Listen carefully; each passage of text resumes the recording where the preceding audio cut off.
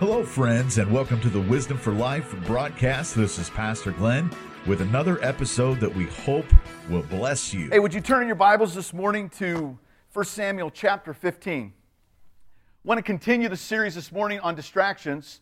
Last week, we talked about how Saul, his name meant asked for. He should have been the answer for prayer. He was someone asked for. You are someone's answer to prayer, but he was distracted. First off, before he even becomes king, he's out chasing donkeys. We had some fun with that.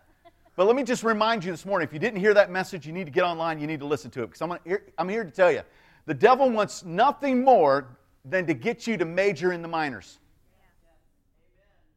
He wants you to sweat over the petty stuff.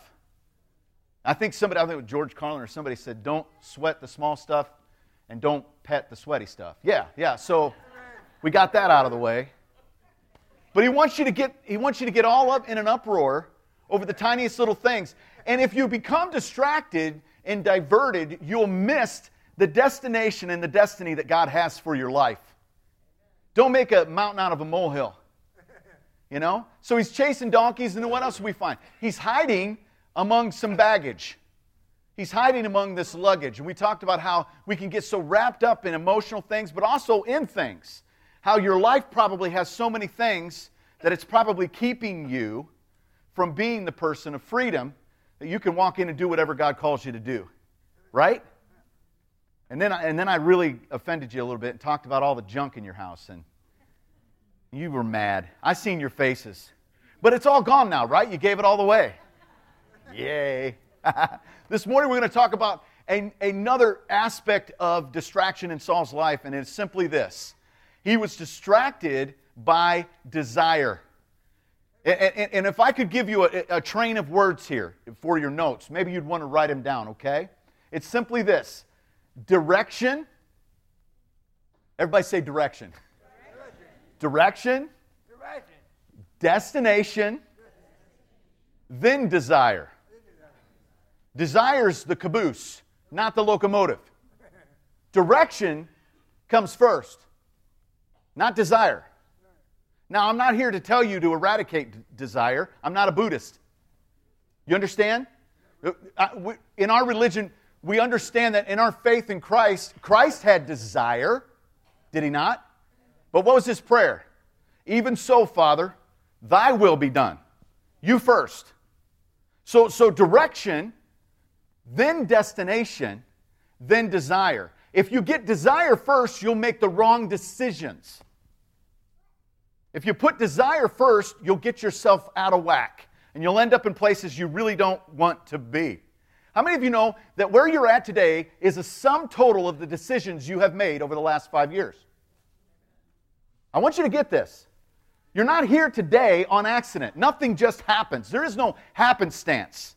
You're where you're at today because you made a sum total of decisions that led up to this moment. So don't be surprised by it. Don't stand in the middle of massive debt and say, how did I get here? Don't stand in the middle of a weight problem and say, how did I get here? Don't stand in the middle of a bad relationship and say, how did I get here? You got yourself there by tiny little decisions that you made over time. Desire came first. Can I talk to you about delayed gratification? This is tough for Americans. It's tough for me because I liked it. When I raised my kids, like Uncle Buck. You know what I'm talking about right now? You remember Uncle Buck? I'm not kidding you. It'd be 9 o'clock at night. And I'm like, hey kids, want some pancakes? My wife would tell you, I ain't lying. They're like, oh, we want pancakes. And I go in the kitchen and I make the biggest pancakes. You'd have to get a snow shovel out, just like Uncle Buck, and scrape those. I made them huge. You know? Then we'd go and we'd sit back in the living room. We'd watch whatever we're watching. We'd try to eat those pancakes. There was a desire before that had an emotion or feeling to it. But then after we ate those pancakes, there was a different emotion. There was a different feeling. And there's always a disconnect between how I feel before and the bad choice I made, and then how I feel afterwards. You ever eat something and just say, why did I eat that? What was I thinking? That applies to finances. That applies to family. That applies to faith. That applies to fitness. That applies to every aspect of your life. Researchers have studied the brain, and this is what they know about the brain. That there is a part of your brain that decides before the cognitive, rational part of your brain even realizes it. That's why it's so important that before you make a major decision, that you sleep on it. Okay. And even more important than that, that you pray on it. Okay. Okay. Listen, prayer is not your spare tire. It's your steering wheel. You don't pray for God to bless what you do. You pray to God so that you'll do what He's already blessed. Somebody wrote that down. Maybe you'll get that on the way home. Hear me this morning. It's almost like we get in the midst of something, we make a decision based on desire, then when the outcome is there, we go, well, that was stupid. Who did this to me? It's like the whole world is conspiring to wreck your life. When the reality is, someone decided. And that someone was you. And we want to pass off the blame. We want to put it somewhere else. But the reality is this. You put desire first instead of direction from the Lord. Can you say amen this morning? When I was a kid, I used to, just another example of this because desire messes with us. When I was a kid, I used to go out on the playground and I used to have these little origami fortune teller things. Anybody remember those? Are you old enough to know what I'm talking about? Now, if you're under 30, you don't have a clue, but because you're like, origami, what's that even? Is that, yeah, it's Japanese, I guess. But you get out on the playground and you go, and you pick a color and you be, right? You remember this? Come on. Do it with me, come on. All right, somebody spit on the people in front of you, that's okay. And you'd make a decision. And then at the end, you'd open it up, and the last one you picked, well, then that's the answer to your question. The only problem was you'd keep doing it until you got the answer you wanted. I'll give you another one, the 8-ball. You remember the 8-ball? You shake that baby. You know, forget this, she loves me not. I got an 8-ball. So we'd shake up the 8-ball, and this little triangle would bounce around inside this 8-ball, and then it would come around and it'd say, you're stupid, you know, for even asking.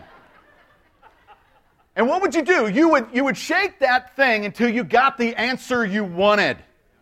You're not seeking truth. You're not seeking direction. You're looking for people to confirm and affirm what you want to do by desire. You're not. In the Constitution, it tells us this. This is great. You know, we live in an awesome country. I love it. I'm a patriot. I love my country. But it says this, that we have this inalienable right for the pursuit of what? Happiness. What else, though? Life and liberty. Here's the problem. When you pursue happiness first, you inevitably give up your life and liberty. Happiness needs to be at the end of the train. Who am I preaching to today? Me. Preaching to you, Bill. The greatest distractor in Saul's life was desire. He could not put desire at the end of the train. He was always placing it first. He couldn't wait. Probably his first greatest failure was when they were going off to war. Samuel was supposed to give the sacrifice, and if you remember the story, they waited about 7 days, and all the guys are starting to get upset. They think they're going to lose because they don't know where Samuel is yet. How many of you know that waiting is what God wants you to do? Yeah, because waiting changes you in the process. God has more in store here for your life than just giving you a victory. He wants to change you in the process. He wants to build your character. And so in the process, they're all waiting for Samuel to come do the sacrifice. Samuel's like 7 days late. So Saul says, well, I got to do something. And he goes and offers the sacrifice. Wrong. Samuel finally shows up and says, what are you doing? What are you doing, salty Saul? That's my job. you just messed yourself, and you messed everybody else. You got ahead of the game. You were supposed to wait. We see the same thing in the text of what we're about to read right now.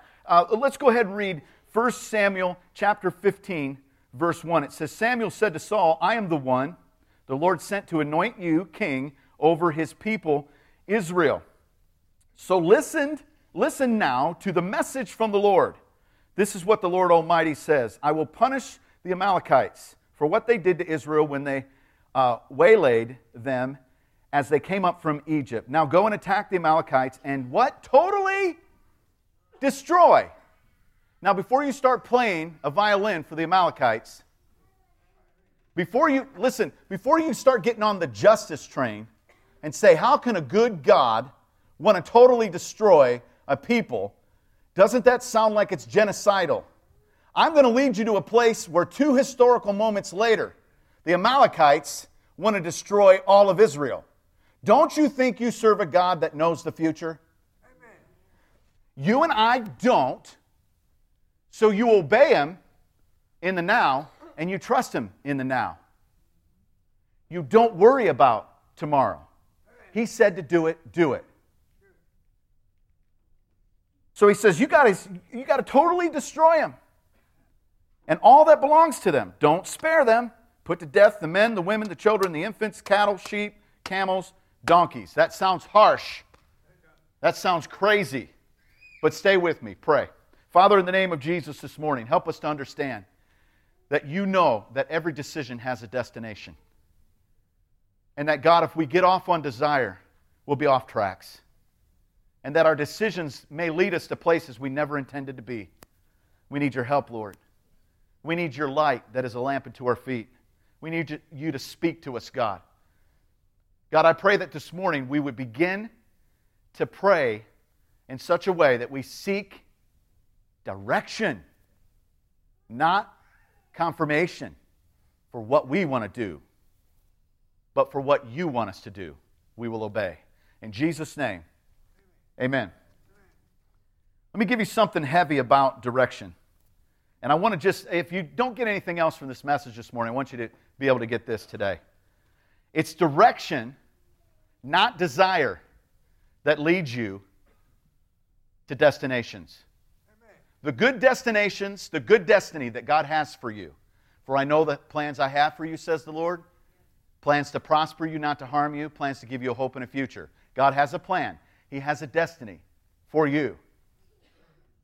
But what will get you there is direction from Him, not desire. If you make a series of bad decisions, you will miss your destiny. Everyone in this room this morning needs to be going towards their destiny. There is no cruise control. There is no autopilot. You must decide today. You must make a decision right now. Who are you going to serve? God says that, you know what? I've got curses and blessings. You choose. Both exist. It's your decision to follow His direction that will get you there. How many of you know that God is a rewarder? You understand this? Then you may know this, that if God's a rewarder, look at this, Hebrews 11:6 says, without faith it's impossible to please Him, right? So if anybody comes to God, you come to God in prayer. Anybody comes to God, you must do 2 things. Number 1, know that He is. Know that He is. When I pray, I'm like, you're real. I'm not talking to myself. I'm not talking to the wall. You're real. I know that you are. And then number 2, know that you're a rewarder of those who diligently seek you. I diligently seek your direction. Then I can go on to James chapter 1, verse 5. If any man lacks what? Wisdom, let him call upon the Lord who giveth liberally. One translation says without variance of shadow. Another translation tells us simply this, that God doesn't look at our lives and say, well, there's something wrong, I won't give it to you. Simply this, you can come to God anytime you need direction, and He'll give it to you. Wow. Psalms 119, thy word is a lamp unto my feet, and a what? And a light unto my path. You ever drive a car at night? You know how this works, right? You don't do this. You don't do this. One time I was riding with my wife, and we were in a safe place, kind of. And I turned to her. I seen this on a movie. It was stupid. I was like 22. She's like, you ever do this again, I'm going to beat you down. Really dark outside. I turn off the headlights. I'm going about 30 miles an hour, and I said, you want to see something really scary? And I turn out the lights. She said, you turn those lights on or I'm going to break your neck. No, she didn't say that. She said, turn the lights on. You're dead, dude. When you're driving at night, you turn the lights on. Do you know what's in front of you? No, so you turn the lights on. What happens when you need to know what's in front of you? You turn your lights on, but it gets easier. What happens when you need to know what's farther in front of you? Turn your brights on, right? That's not too bad. And then what happens when you need to know what's even farther? You move. Well, Pastor, I prayed about it, and then I turned my brights on. I'm not seeing anything yet, Pastor. Well, once your path lines up with your prayers and you're obedient to His direction, you got to move, sister. You got to move. Say, Pastor, will you move for me? No, I can't. You're the one that's got to step out in faith. You're the one that's got to do the thing that God has called you to do. What did God tell Saul to do? Get rid of these guys. It's bad news. The destiny of what's coming for you is not what you think. You're making decisions that are going to lead to death. How many of you know the Bible says that there is a way that seems right to a man, but the end thereof is death? You ever go to the doctor's office and pick up one of those highlights magazines? Yeah. And those are a good time, man. Especially when you're in, because I'm always nervous when I'm in the doctor's office anyway. But when I was a kid especially, I would pick up one of them. And they'd always have these things called connect the dots. They'd have a page or two, you connect the dots. Sometimes if you had a good teacher, in kindergarten or first grade, they'd give you a little connect the dot page. And then you got a little like spelling quiz on the other side. I never did the spelling quiz. And then they give you a little scratch and sniff up on it. Come on, you remember those? Oh, just scratch and sniff. I'd be like, grapes, Didn't take a lot to entertain me. And so what you do with the connect the dots is you start by the numbers. It's first this step, then this step, then this step. And before you know it, at the end of connecting all the dots, you get a picture. And this will happen, it's kind of like the law of sowing and reaping. This will happen for a good picture or a bad picture. Every picture that's in your life was a series of connections that you made over time that landed where you're at right now. I'll give you an example really quick. My wife, when we were just married, we were starting to have kids, she came to me, she had prayed about this, had fasted about it. And listen, after hearing this, don't think that I'm some kind of homeschool Nazi. Don't come up and talk to me. Hey, you're really, I love our school systems. I think there's no better place to be if you want your kids to reach other kids and you want to change the country. You want your kids to go to school. Amen? There's nothing wrong with that. But for us, we moved around a lot. We were in ministry. So my wife came and she says, honey, the Lord says I'm going to homeschool. And I'm like, oh, you are. I tried to help. I failed miserably, but I really tried. And people came along and said, your kids are going to be antisocial. People came along and said, you're not hearing from God. Your kids are going to be weird. They're not going to understand sports. They're not going to understand how to act in the community because they're just going to be sheltered and everything. That wasn't the case at all. Every one of my kids are at churches 20 times the size of mine and are leading at those churches. My son's at the largest church in the whole, Nazarene movement. Yeah, see, I'm AG. I forget all other movements. But he's at the largest, he's a children's pastor there. He's got more kids in his children's ministry than I've ever preached to in a service. My other daughter, she's communications pastor at a mega church, 15,000. My other daughter, she's over in Japan serving the Lord and teaching, and these are kids that don't speak English, and she don't speak Japanese. Antisocial? Who heard direction? Obey direction. Don't get all up in desire and say, well, I've got to do what everybody else thinks I need to do, because this will make me feel better, and everybody I think I'm a better mom, or everybody I think yeah, they tried that cloth diaper thing on us too. That was that lasted 2 days. But it was a fad. It was a thing going through the church because everybody was thinking, now listen, I don't know where I'm going with this. We had a pastor's wife who was all el natural, and everything had to be cloth diapers. And she came over one day and said, hey, if you really want to do this the godly way, you got to have cloth diapers. And after 2 days of smelling cloth diapers, I said, let's hear God. Can you hear God? Get your own direction. Saul couldn't do this. He was distracted by desire. He wanted to please people. He wanted to look good. He wanted to manage impressions. But the choices he made had destinies that weren't what he intended. How many of you known people that have said, I got a good heart. My heart's filled with good intention. That's not going to get you anywhere. I know.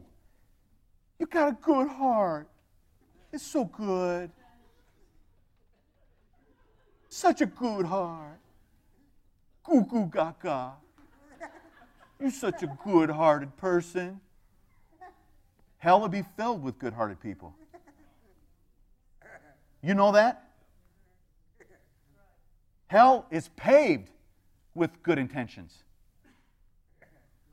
Do you understand that? Your Bible says the heart is deceptive.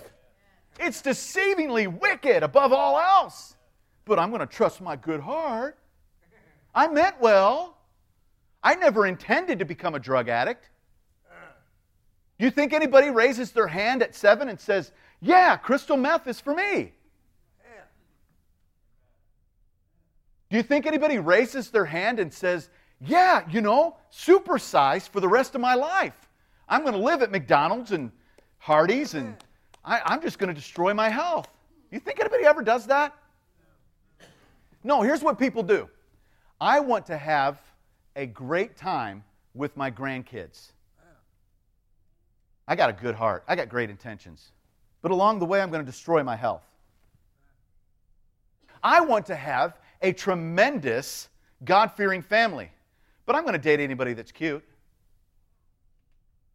Oh, it's so very, very quiet. I'm going to have a wonderful marriage, but I'm going to flirt with people at work. And I'm going to work all the overtime I can get, because making money is what it's all about. I want my wife and my kids to respect me, but I'll never be home. I got a good heart.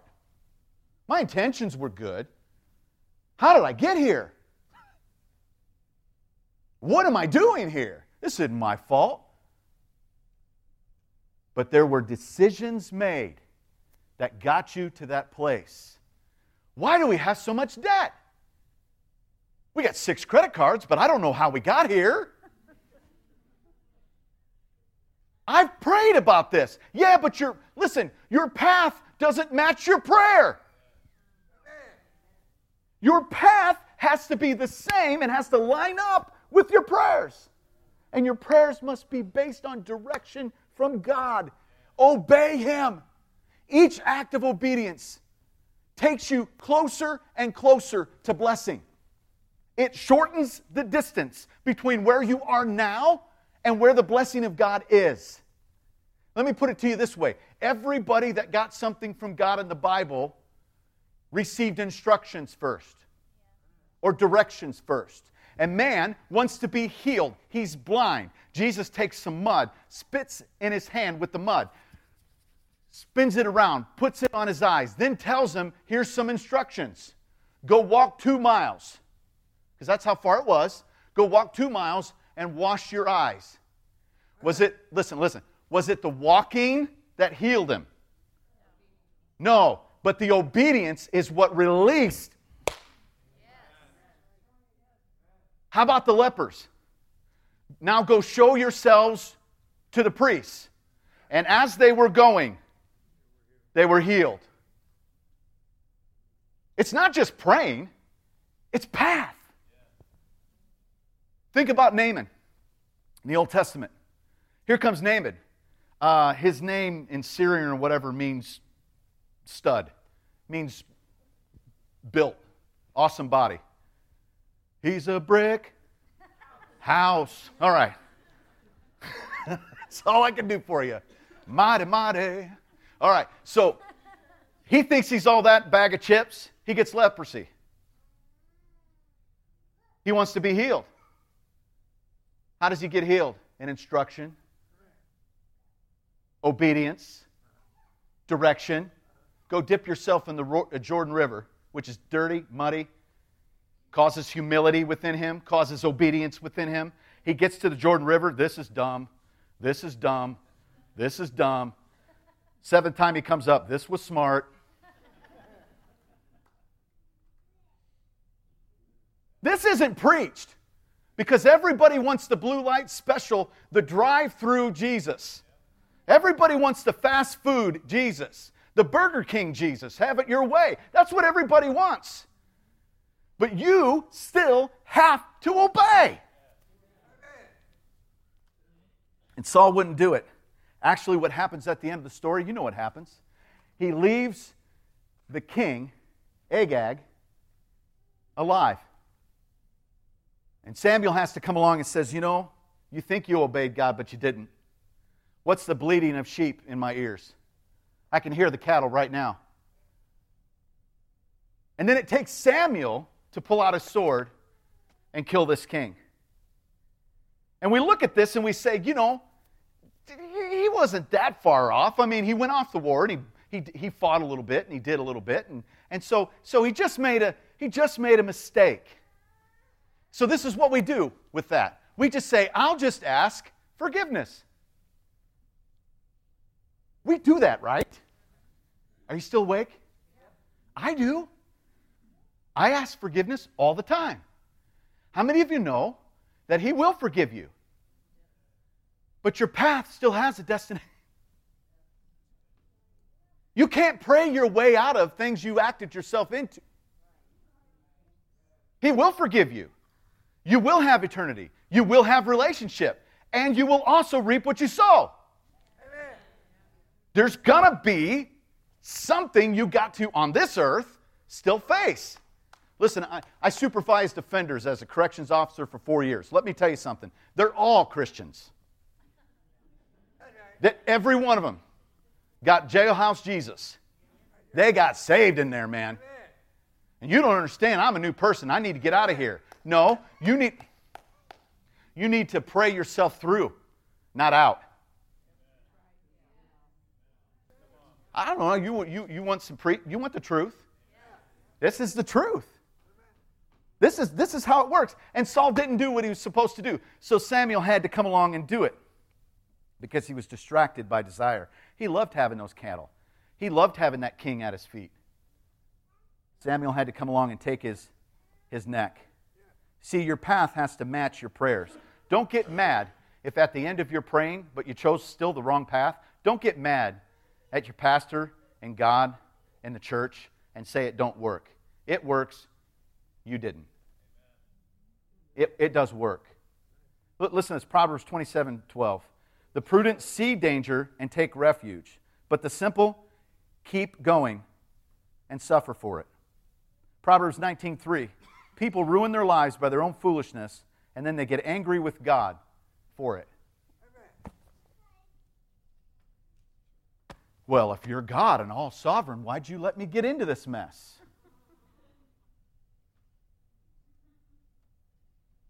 It says the prudent see. They see ahead. They look ahead. Let me put it to you another way. You know that if you want to get to Dayton, you got to get on I-75? Did I pass the test? I'm Ohio now. So you got to get on I-75. I-75 north, right? But that's the way I want to go. I want to go north. No. No, I want to go north.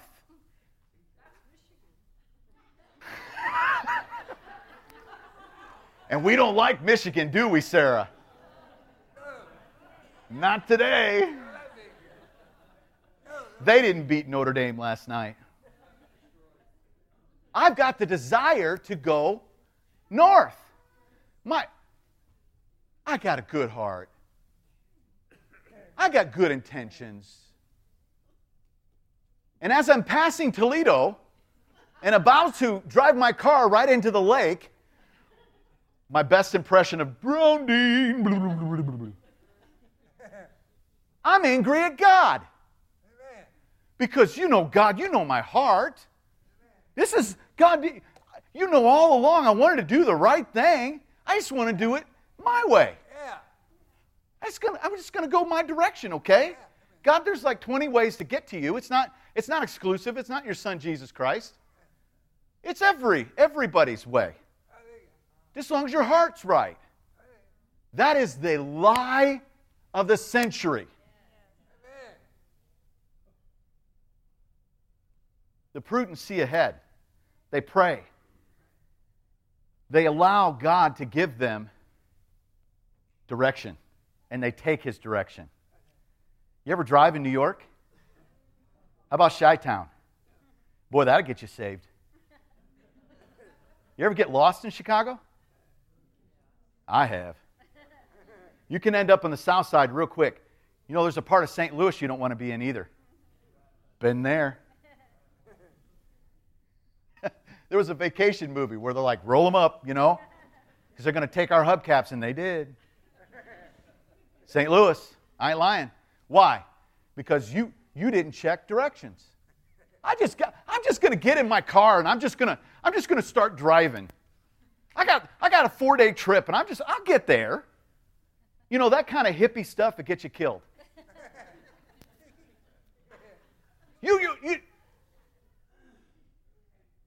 You're never going to see financial prosperity. You're never going to see prosperity and health in your family. You're never going to see fitness in your life. You're never going to see the kind of faith you really want to live in by using that strategy. You have to understand that God wants you to great places. He's got a plan for you to be at great places. But if you got that attitude of, I'm just going to get in the car and drive, cruise control, I'll get there somehow. You know, I'm just going to autopilot my way through life. That dog won't hunt. The end of the story. Let's get there. Let's get to the end of the story. Saul, at the end of his life, we can even see this kind of laid out for us in the book of Chronicles, Chronicles chapter 10, verse 13. It speaks of his death on Gilboa. He is now at war with the Philistines. Now get the picture here. I want somebody, a good Christian director, to do this as a film. I'm waiting for the really cool Christian movies. I mean the kind where there's like gladiator fights in them. Okay, just me. All right, whatever. But I got the things I like, and I want to see these. I want to see this as a movie. He's fighting the Philistines. He's there with his son, Jonathan. They are loading Saul full of arrows. His body is covered in arrows. You just can't kill this dude. I want to see that. I mean, I can just see him. He's just getting shot. He's down on his knees, and they just can't kill him. He even pulls out his own sword. Amen. I'm sorry if your kids are in here, but this is the Bible. And he goes to fall on his own sword. Can't do it. Can't kill this guy. Amen. Then this guy comes along. And Saul says to this man, he says, help me die. And the man that helps him die is an Amalekite. Didn't God say through Samuel, kill them all? Church, be careful what you leave alive in you. This won't hurt. It's just a little sinny. Little sinny. This won't. It's a little leaven. Forget the lump. It's okay. And I'll ask forgiveness. Yeah, He will forgive you. That path still has a destiny. You think we're done? Because, oh man, there's collateral. Say collateral. Damage. Before you go thinking this is just about you, Satan isn't that interested in you. He's interested in the legacy of your future. He's interested in your children, your children's children. That's why in the Bible we have all these promises. This promise is unto you, and unto your children, and unto your children's children, and for as many that would call upon the name of the Lord. God wants to bless 2 and 3 generations out of your life. So there is a collateral damage for you missing your destiny, and it is your great-grandchildren. When Saul dies, David comes to power, and when he comes to power, he says, is there anyone from the house of Saul that I can bless? We can't find anybody. Amen. They're all dead. Hallelujah. Except for one. Mephibosheth. He's in Lodabar. Let me preach this. Mephibosheth. Dead dog. That's what it means. Lodabar means nowhere. Satan had wiped out his entire legacy. That's what's at stake here. Not you. Get over yourself. It ain't just about you. About your kids and your grandkids and your great-grandkids. David says, there's Mephibosheth. Bring him back to the king's table. I want to love on him. I want to bless him. Because what the devil tries to destroy, God always looks to redeem. This is the heart of Jesus. No matter how many mistakes you've made in your life, God is always looking to redeem your kids and your family. And you, He won't fail even though we do. Am I done preaching? Can I have 5 more? I don't know, because I look at you sometimes and you're like, I'm ready for a hamburger.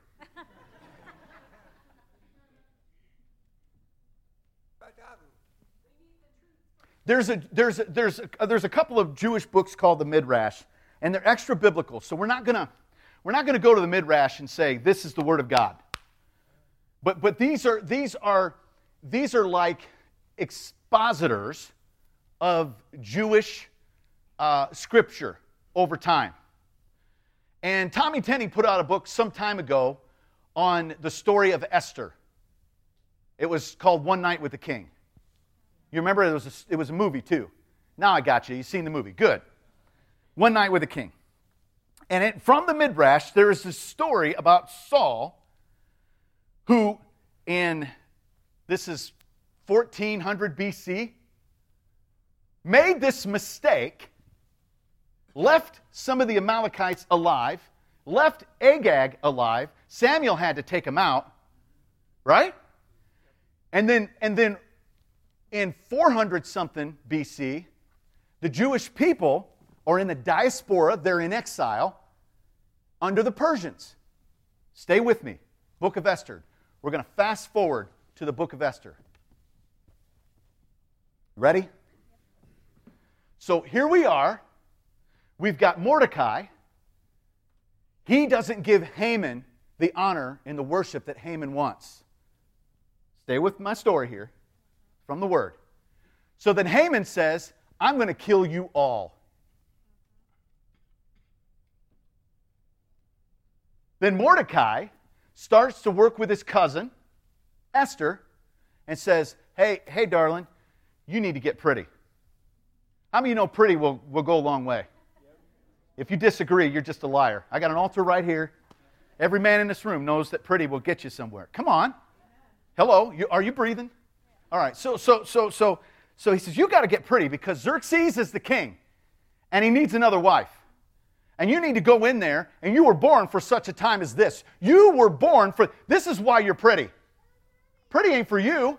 It's for the generations. It's for the nation. It's for our kids, our grandkids, our great-grandkids. She goes in and wins the heart of Xerxes. The end of the story is beautiful. Xerxes sends Vashti off, the other queen off. Doesn't want anything to do with her. And then as it all turns around, Haman now, some would say he is hung. Other translators would say he's impaled on a pole. The same place that Mordecai and all of the Jewish people were going to be killed, Haman is killed. How many of you know that what the devil forms against you will not prosper? And that God will take it and turn it right back around and use it on the enemy. That's what happens in the story. Who is Haman? He's an Agagite. Who was supposed to die with Saul? King Agag. I wonder if you're with me today. Amen. And in the Midrash it says it was Saul's decision to leave him alive. I don't know, maybe he had time to go make a baby. He was left alive for a while. What are you leaving alive? You think that won't cost you?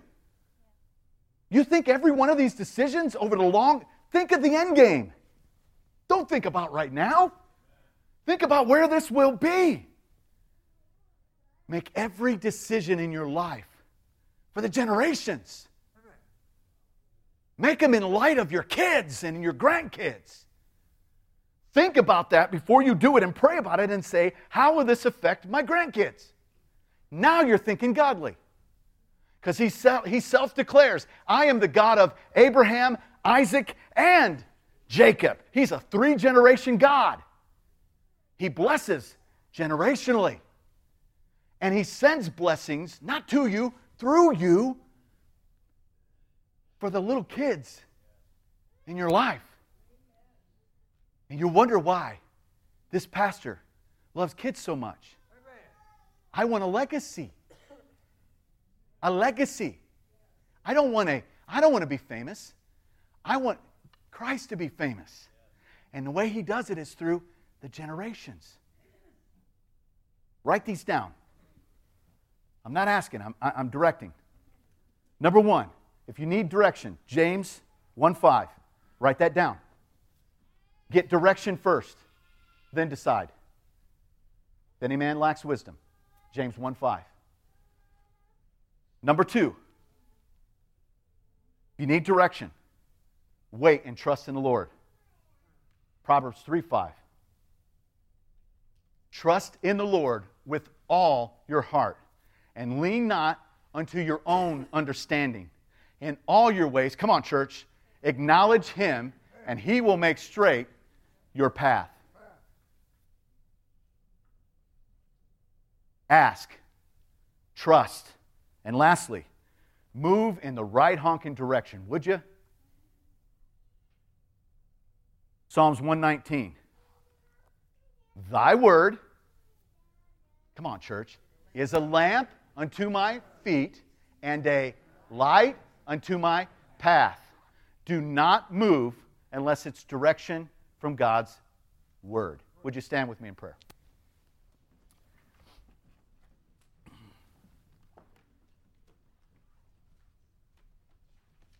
If I'm going to have my deacon close us in prayer here. But as he does, I would ask that right now you would think of I would ask that you would think of your children. If you don't have children, just know in the body of Christ, everyone does. In the family of God, everyone is called to be a father or a mother.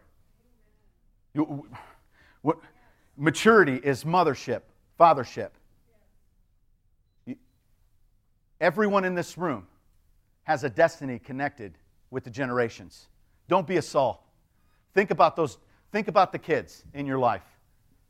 Think about your children. Think about the people that God has called you to make decisions for. You were prayed for. Someone asked for you. Don't be Saul. Follow the Spirit of God. Think about those kids as he leads us in prayer. God bless you.